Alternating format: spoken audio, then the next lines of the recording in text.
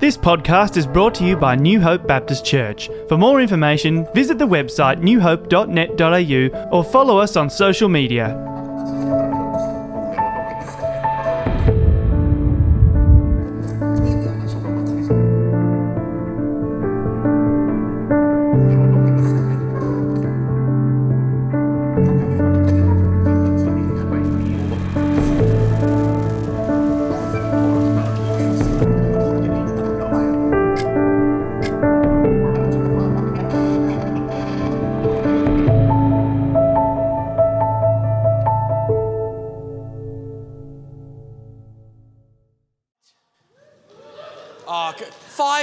We can do a little bit better than that. We've just had a baptism. How are we doing tonight? So good.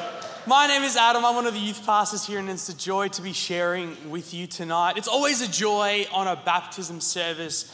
I love services of celebration and hear incredible stories of God at work in the lives of people, especially in the lives of young people. It just really blesses my heart, and hearing Tessa's story was absolutely awesome. At New Hope for the past few weeks, we have been unpacking many Psalms. We've been exploring the book of Psalms, taking a look at some of the individual poems and songs and verses in scripture in Psalms and unpacking them and seeing what God has to share in each of those verses. I hope that you have been finding that fruitful. I hope that you have been encountering God in the Psalms as we've been going through it. One of the things that I love about the Psalms as I sit and reflect on them is knowing that this is the scripture that Jesus would have been reflecting on. 2,000 years ago, they would have been sitting around in the temple, Jesus, the disciples, and his mates, and the people of the time. The Psalms, they're the same scriptures that they were reflecting on that we have the privilege to take a look at today. Now, I think that's pretty cool. I want to get into it tonight. We're going to be diving into Psalm 84. If you love to read along, can I encourage you to whip out your Bibles, whip out your smartphones, head to Psalm 84. I want to read that together. I always think it's really interesting at the start of a psalm when it lets you know who the author is or who the suspected author is. And our psalm today was written by one of the sons of Korah. And these guys are from a family that traditionally had served in the temple. They were of Levite lineage. And the patriarch of their family, Korah, infamously led a rebellion against Moses and his leadership. And it got to the point where he died for his rebellion. But by the grace of God, his descendants went on to seek God and restore their relationship. So that's the background of the people writing this psalm. And I think it paints a beautiful picture of God's mercy and grace in this psalm of praise. So reading Psalm 84 in the NIV translation. How lovely is your dwelling place, Lord Almighty. My soul yearns, even faints for the courts of the Lord. My heart and my flesh cry out for the living God. Even the sparrow has found a home, and the swallow a nest for herself, where she may have her young, a place near your altar. Lord Almighty, my King and my God, blessed are those who dwell in your house. They are ever praising you. Blessed are those whose strength is in you, whose hearts are set out on pilgrimage. As they pass through the valley of Baca, they make a place of springs. The autumn rains also cover it with pools. They go from strength to strength till each appears before God in Zion. Hear my prayer, Lord God Almighty. Listen to me, God of Jacob. Look on your shield, O God. Look with favor on your anointed one. Better is one day in your courts than 1,000 elsewhere. I would rather be a doorkeeper in the house of my God than dwell in the tents of the wicked. For the Lord God is a sun and shield. The Lord bestows favor and honor. No good thing does he withhold from those who walk is blameless. Lord Almighty, blessed is the one who trusts in you. I think this is a beautiful psalm of praise and worship and of the writers seeking to honor God. I love the place that these writers would have had to be in, and so in awe of God that they can't help but get creative. They can't help but put pen to paper or chisel to rock, or I don't know what it was exactly like in those times, but they wanted to get their thoughts down to show that they loved God. And the thing with this psalm is this psalm of adoration. I think that the last line actually helps us unlock a lot of what's going on there. Lord Almighty, blessed is the one who trusts in you. God blesses those who trust. But how do we trust God? How do you trust someone that you can't see in this realm? Someone that you can't feel physically. How do you trust in that situation? About 3 weeks ago now, my wife Kelsey and I had a bit of a scare. Our son Lincoln had been running a fever for a few days, and he'd been, Panadol was able to control it for a little bit and he was looking okay, but then suddenly on a Friday afternoon, Kelsey and I were packing out the youth cupboard. Link just kept getting warmer and warmer and crying, and things weren't looking good. When a baby has a fever, it's quite a serious thing, and you've got to make sure that you get medical attention right away. And the Panadol wasn't working. We're like, okay, we're gonna have to go and see someone. And so Kels takes Link and she heads to a local medical centre. New Hope Medical had just closed at the time, so another medical centre. Just want to make that clear before I finish the story. Where she had to wait in the car for 2 hours because it was a potential fever, for a doctor to walk out and just be told, just go to the hospital. So Kelsey goes, okay, I better do the right thing, and got to pick up Link again and get in the car and head to the hospital, get to Box Hill Hospital, hop out and sit there in the waiting room for 5 hours, just waiting to be seen. It's moments like that when we have to put our faith in people that we don't know. We've got to put our faith in the medical system, and by turn, the kind of the education and hospital system as well. And it's scary at first. The doctor walks out and kind of looks at Link, and you're like, I don't know you from a bar of soap. I don't know if you've got a real degree. I don't know if you lied on your application. I don't know what's going on here, but I'm just going to have to trust you right now. But I noticed the funny things start to happen as we got to know the doctors.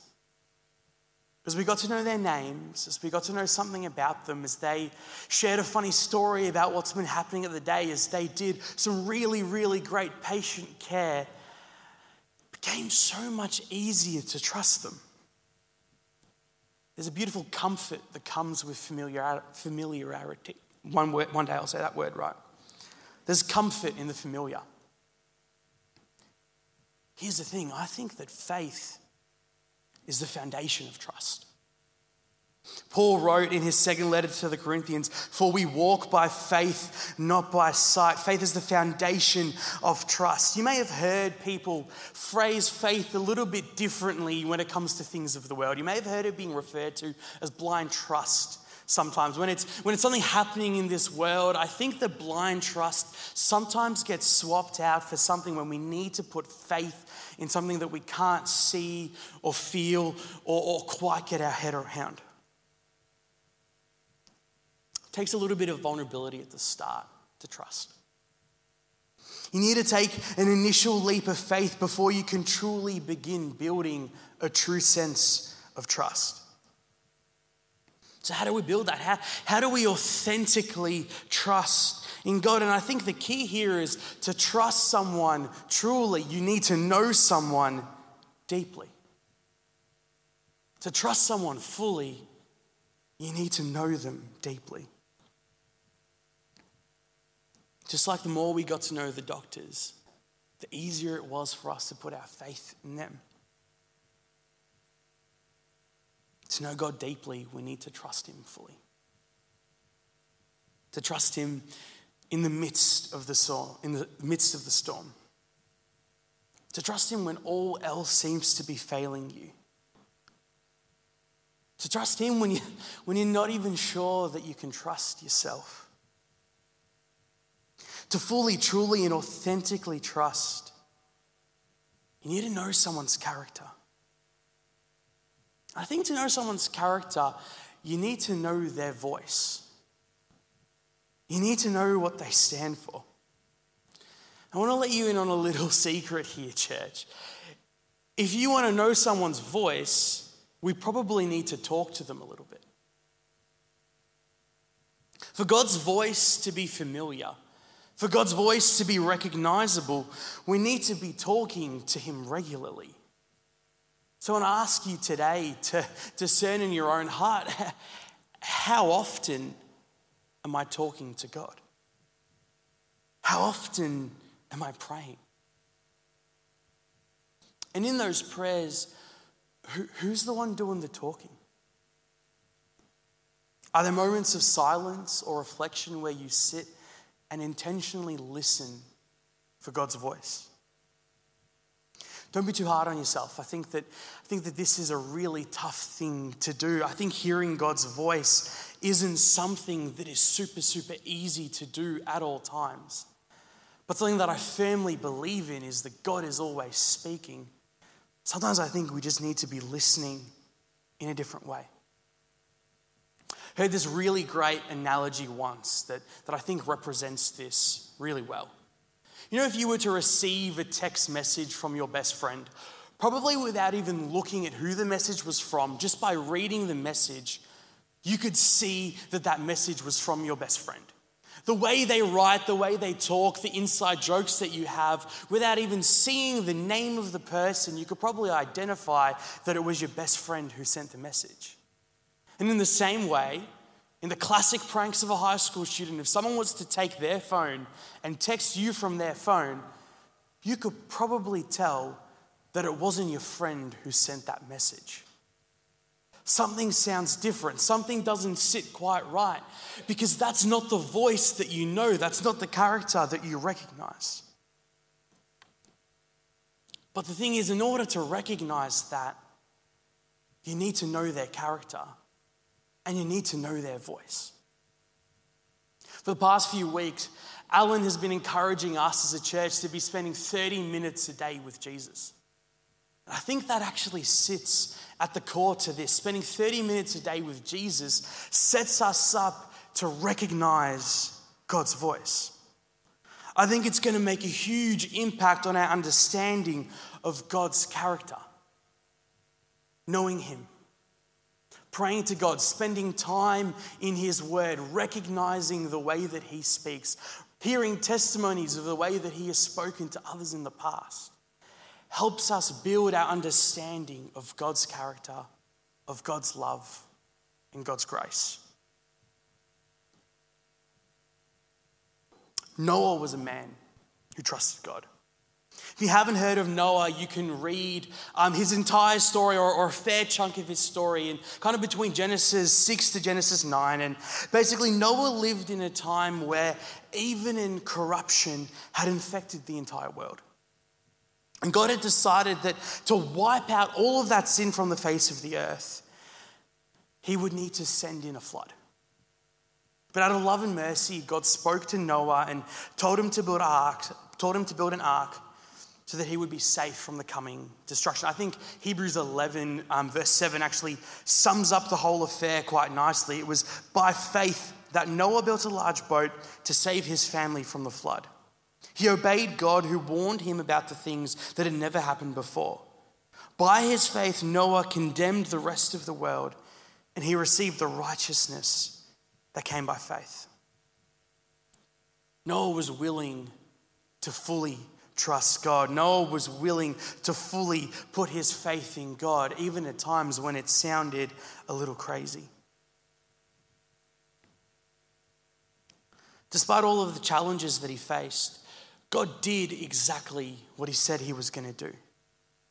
And as a result, it's literally the difference for Noah and his family of life and death. Noah knew God. He trusted God. He listened to God. And he knew God's voice. And in turn, Noah was blessed. The Old Testament contains another incredible story of trust leading to blessing in quite an unexpected way. In Genesis 22, we read the account of Abraham being tested. Sometime later, God tested Abraham. He said, "Abraham, here I am." Then God said, "Take your son, your only son, whom you love, Isaac, and go to the region of Moriah. Sacrifice him there as a burnt offering on a mountain I will show you." Early the next morning, Abraham got up, loaded his donkey. he took with him two of his servants and his son Isaac. When he had cut enough wood for the burnt offering, he set out for the place God had told him about. On the third day, Abraham looked up and saw the place in the distance. He said to his servants, "Stay here with the donkey, while I and the boy go over there. We will worship and then we will come back to you." Abraham took the wood for the burnt offering and placed it on his son Isaac, and he himself carried the fire and the knife. As the two of them went together, Isaac spoke up and said to his father Abraham, "Father." "Yes, my son," Abraham replied. "The fire and the wood are here," Isaac said, "but where is the lamb for the burnt offering?" Abraham answered, "God himself will provide the lamb for the burnt offering, my son." And the two of them went on together. When they reached the place God had told him about, Abraham built an altar there, arranged the wood on it, bound his son Isaac, and laid him on the altar on top of the wood. Then he reached out his hand and took out a knife to slay his son. But the angel of the Lord called out from heaven and said, "Abraham, Abraham." "Here I am," Abraham replied. "Do not lay a hand on the boy," he said. "Do not do anything to him. Now I know that you fear God because you have not withheld from me your son, your only son."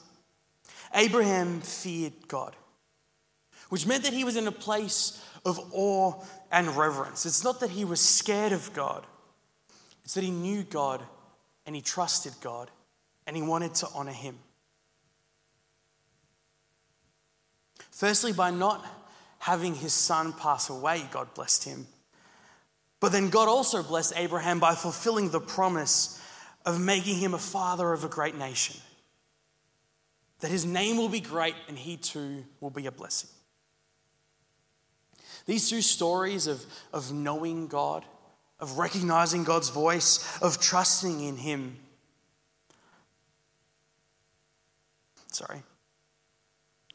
are only part of the first few books of the Bible. The people writing the Psalm today would have had access to those books. These would have been the scriptures that they reflected on.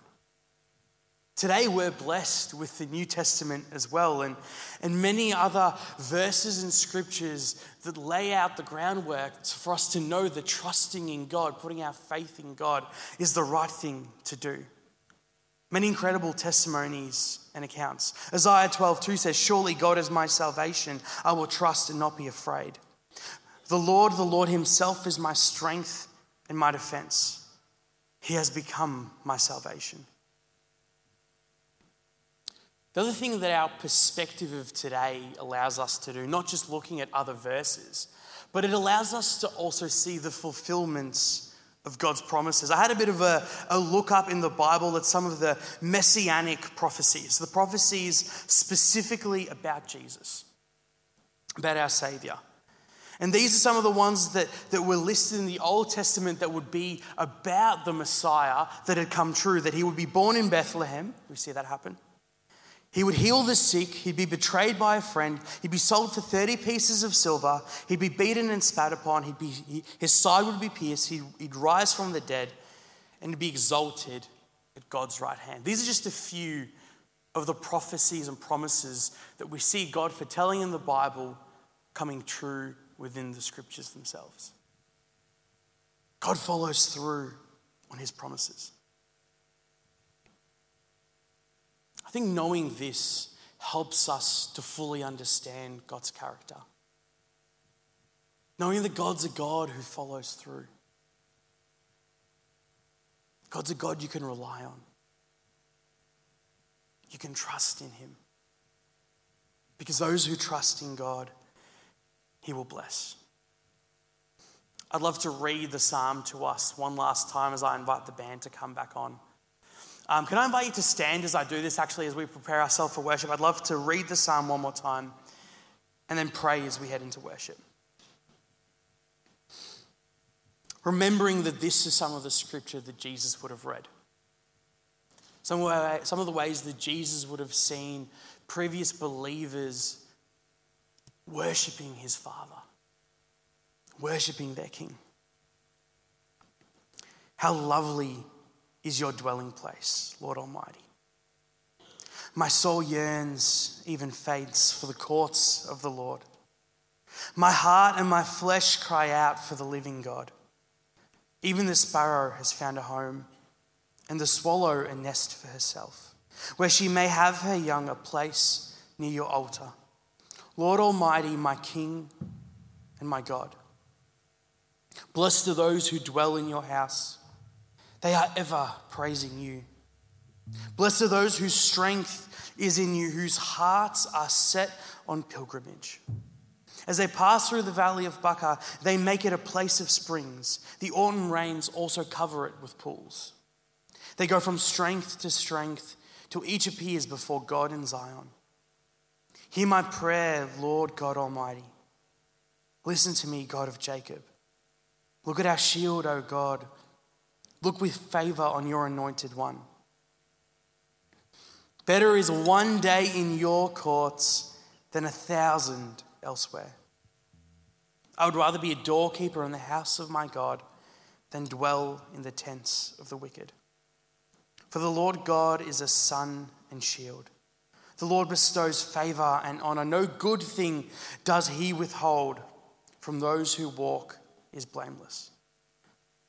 Lord Almighty, blessed is the one who trusts in you. So with faith as our foundation, let's seek to know God deeply so we can trust him fully. Heavenly Father, we want to thank you so much that you love us. And Lord, as we prepare to worship you, I ask that you can open our hearts, Lord. That we can feel your peace. Lord, that we may know your grace. Lord, thank you for your word. Thank you for so many testimonies and stories of your promises coming true.